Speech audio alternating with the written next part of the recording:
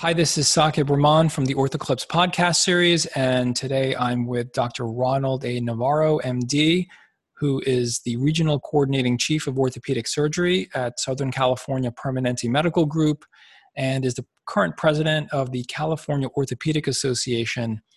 And today we're going to talk about COVID-19, ortho's role. Thank you, Dr. Navarro, for coming back on the podcast. Oh, thank you for having me. Great. So what is ortho's role here? There's so many points of discussion. I really want to focus it to what orthopedic surgeons, especially in healthcare systems, can be doing. But I also do want to talk about orthopedic surgeons in private practice. But in general, what is the role of orthopedic surgeons right now? Should we be limiting our practices as much as possible? Should we be continuing with certain types of elective surgery? What's best for our patients and our communities and for our own businesses? Oh, a great question, great way to start. It's really tough. I think we are into it a number of days now on the 25th of March. And so I think all the basics just need to be said for the sake of the podcast. Wash your hands, practice social distancing, preserve personal protective equipment or PPE where you can so that your teams and other teams that are working side by side with you in your hospital systems, in your clinics, et cetera, who might be at the forefront of treating COVID patients are able to be protected. And then the elective surgery part, it certainly has come out by the CDC, the Surgeon General, the American College of Surgeons, and even the American Academy of Orthopedic Surgeons. Dr. Weber has put out a open letter to suggest following the American College of Surgeons guidelines.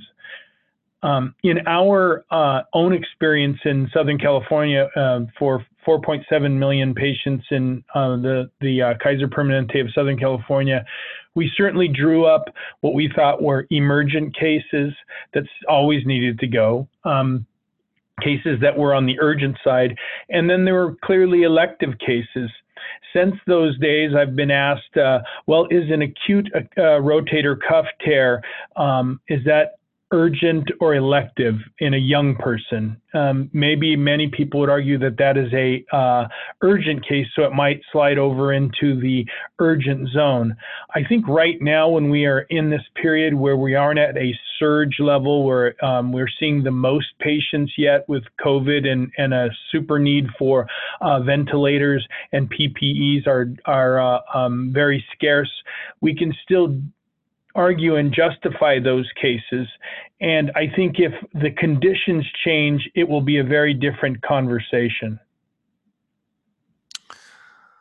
So now it's March 25th. How many weeks into it would you say you are with the changes in practice that had to be undertaken at your facilities? When did you switch gears? Yeah. In and around March the 12th, the 13th, we determined that we would stop doing elective cases into the following week. And so that March the 12th, the 13th was Thursday night to Friday morning. And then many of the medical centers, of the 13 medical centers that we work with in Southern California, stopped elective surgeries as of the 16th and some on the 17th. So virtually everybody was stopped with electives by the 18th, and now we're a week later on the 25th. So decision was made 2.5 weeks ago, and over two and a couple of days ago, and then we stopped in earnest a week to a week and a half ago, depending upon the medical center. So can you give me a couple of examples of maybe borderline? I think something like an elective total hip for longstanding arthritis sounds pretty elective to me. Give me a borderline case, something that there was a lot of debate about. I mean, you gave one example, an acute rotator cuff tear. Anything else that's really caused some friction in terms of what's really considered elective or not? Or have you flipped and changed where initially you were saying shouldn't do this and you're realizing that, you're going to have to? Of the 200 orthopedic surgeons, I know a lot of them that are in our system, and many are good friends. And so let me just give you two cases. One person said, "What about a distal biceps, Ron? That's something that probably should go. If you leave that for a longer period of time, you're going to have difficulty with the repair, and it might need a reconstruction with a bridging graft." And so once again, we allow there to be that flexibility at the local level, and so those cases have gone. A patellar tendon rupture or a distal patella fracture. We've seen one of those go. Let me give you another example that many people might think is completely elective, and yet others who know this sort of our orthopedic business would argue there's no way. How about an osteochondral allograft? That's a fresh graft in a patient who's waited several months for the graft, just got a match 3 weeks ago, and they said it would be ready this week. Well, at that point, we weren't in the throes of closure, and to tell that patient, we're not going to use the graft, and you won't get your knee reconstructed essentially with a fresh allograft, it's very hard. So we've allowed a couple of those cases to go, although probably there's people on the far one side of this whole argument who would say that's a completely elective procedure. That's a good case. And it's similar to a conversation I had with one of my renal transplant colleagues today. I mean, most of what they do is really not that elective, but, living donors, not happening right now.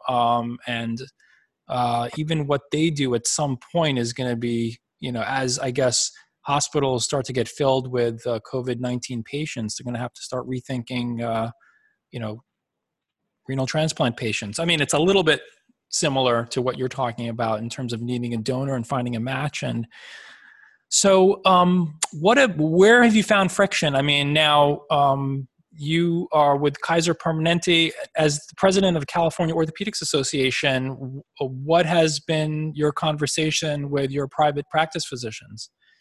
Once again, many of them are friends, and I understand that they are really essentially small business owners. And so if they shut down a Surgery Center, they are affecting the lives of just not themselves and their own personal income if they're in a purely fee-for-service environment and they are a small business owner.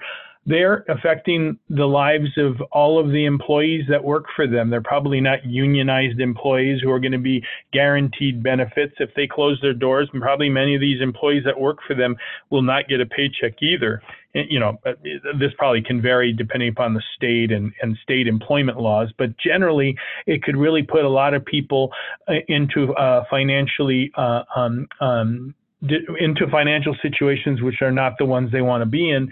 So I understand that, and yet if there tends to be increase in these patients and the PPE is becoming on short supply, there probably is some point at which people have to really re-examine what kinds of cases they're doing. I think the cases that we would agree are urgent or clearly emergent and can be done in the settings, any setting, and especially in a ambulatory surgery center setting, maybe there is still some argument. I just saw an article on a famous orthopedic surgeon who does the elbow surgeries of pitchers, and he is still continuing to do elbow surgeries on professional pitchers. And I think he came under scrutiny in the lay press just this week. I won't mention his name. It's not for me to say. You can read about it yourself. But I think we are all facing these questions about what really truly is urgent. And in his case, I'll paraphrase some of his words. He said that if you're a professional pitcher and you don't get this done and this whole pandemic lasts with shutdowns in 3 and 4 months, the professional may lose one more year of his professional livelihood, which could have a considerable loss of his personal income and put him in a way that is financially detrimental to him. So are emergencies only just severe pain or a cancer or a neurologic blockade and that sort of thing that we could maybe justify, or are they financial in nature too? So especially in the California Orthopedic Hat, I have to understand these situations for what they are and understand that everything is fluid and we have to make decisions based on the environment that we're in, just like you and I do in the operating room. What about orthopedic surgeons who have primarily elective practices, but are in your physician group? Are they being asked or being expected at some point to volunteer, help out with taking care of medical patients that they're not used to taking care of? I don't know if your health system is at that point yet, but has that discussion happened? So, somewhat like repurposing of physicians who may be otherwise getting paid to do something that they're not used to doing, but is needed. No, definitely. Interestingly, today we had just been constructing on a regional level a questionnaire that was to go out, and it specifically asks, are you comfortable caring for medical patients on the floor with supervision or independently? Are you comfortable caring for ICU patients on the floor or in the ICU, obviously, independently or under supervision? So we're starting to poke in those areas to see what the individual surgeon groups, because there's a lot less surgery in our system now, and so we want to keep our group of physicians still working and contributing, and many of them are, because we're taking night clinics into day, and we're converting face-to-face clinics to virtual and all that stuff that everybody's doing across the nation to deal with this crisis. But specifically to your point, we're starting to understand, at least pre-plan, the concepts of potentially repurposing our physician workers. And so I will tell you that in the initial areas, in terms of specific to orthopedic surgery and musculoskeletal care, MSK care, we are trying to be as helpful to our urgent care colleagues as well as our emergentologists, so that they don't have to see beyond what we call a medical screening exam. The patient is just initially checked to make sure there's no major medical problems. And then if it's just an ankle sprain and you've proven that they didn't have a heart attack or they don't have any other underlying issues, especially in this case, COVID-19 issues, we are trying to just intercept them and begin care for them initially. Whereas in the past, in our system, most people would say, well, did the ER physician see them first? Did the urgentologist see them first? We want to unload them. So that's probably the first stages, and redeployment in different areas might be the second stages, and then complete repurposing if the situation gets to that. We all have to be ready for that to help out where help is needed, even in potentially areas where we haven't done that sort of medicine in a long time, probably since internship. Yeah, and we've also, I'm speaking, to our health system in Philadelphia, we have in our department kind of gone to teams, at least. Myself doing orthopedic trauma, I and my partner are still kind of actually working with our own independent resident teams that are not actually crisscrossing. So I go in on my days and she's on her days with her residents. But the rest of our department is actually split into 3 different teams now, or platoons, or whatever you want to call it, which I think I've seen a lot of centers or heard a lot of centers doing this. And kind of like a joints person and a sports person and a hand person and a PA and maybe a non-op physician helping to cover kind of everything, because we've consolidated clinics now.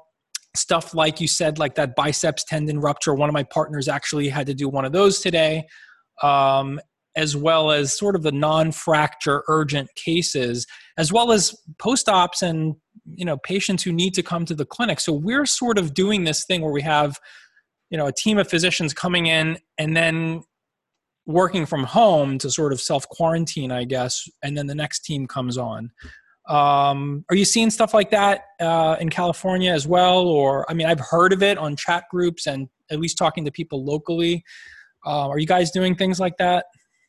Yes, our some of our larger medical centers, because we have medical centers that have 4 to 6 orthopedic surgeons in a smaller medical center, and then we have some that have 20 to 30s. Our San Diego team is very large, and so they also had a significant number of orthopedic surgeons who came in after military careers, so they're used to disaster planning and emergent sort of crash type planning scenarios, and so they were some of the first to advocate for this, as well as you, like you say, some of my own reading outside of this work, to say we need to protect the teams from one another, because if one team gets contaminated, you don't want to contaminate the entire workforce. And then secondly, it also allows for, and I think I was never in the military, but they seem to talk about this, a kind of a chain of command. You don't want to knock out the entire chain of leaders. And in your department, you would say these 3 to 5 people are definitely the leaders, and these ones are the ones who are the first followers. Not disparaging the first follower. You need a follower to be a leader. But some people just have the skills innately in them, so you don't want them all on the same team. To your point of separating teams, it's both, I think, as you were saying, for to protect against cross-contamination, and also to preserve a leadership structure. So we've even thought about it insofar as that in our bigger teams. What about office staff? I mean, I know in our area, sometimes it's not that easy. You have labor unions, you have, people who, are working, they want to get, their hours, and they look around and it doesn't look dangerous enough to, miss work, and they need a paycheck. I mean, what are you guys doing about office staff and people who rely on coming into work? And when you're consolidating and there's not that much work, are you repurposing office staff? Or, I mean, how is your group handling it? And what are some of the maybe success stories you're hearing about how to handle that? Well, directly in our group, we are seeing some of this where there may be a little bit less workload. So we're allowing people to take time off if they want to. And some of them want to, and just because they'd rather be at home. Others would just love to be here. It's the kind of the family beyond the family. And, it is a really dangerous thing, not them, but the idea that once you come here, you fall into old habits. People laugh, they talk real near one another. People want to hug one another in the morning to say hello. And so, it's interesting that we probably need to start considering, as the volume of positive cases goes up, especially the young shedders, if you will, that many of us have all read about. We need to start thinking about how to protect everybody from everybody else, because I think we first want to be protective of ourselves, of our families, also always be involved and invested in the organizational goals, and be a good physician and do the right things that we're all trained to do, and we went into this profession to do.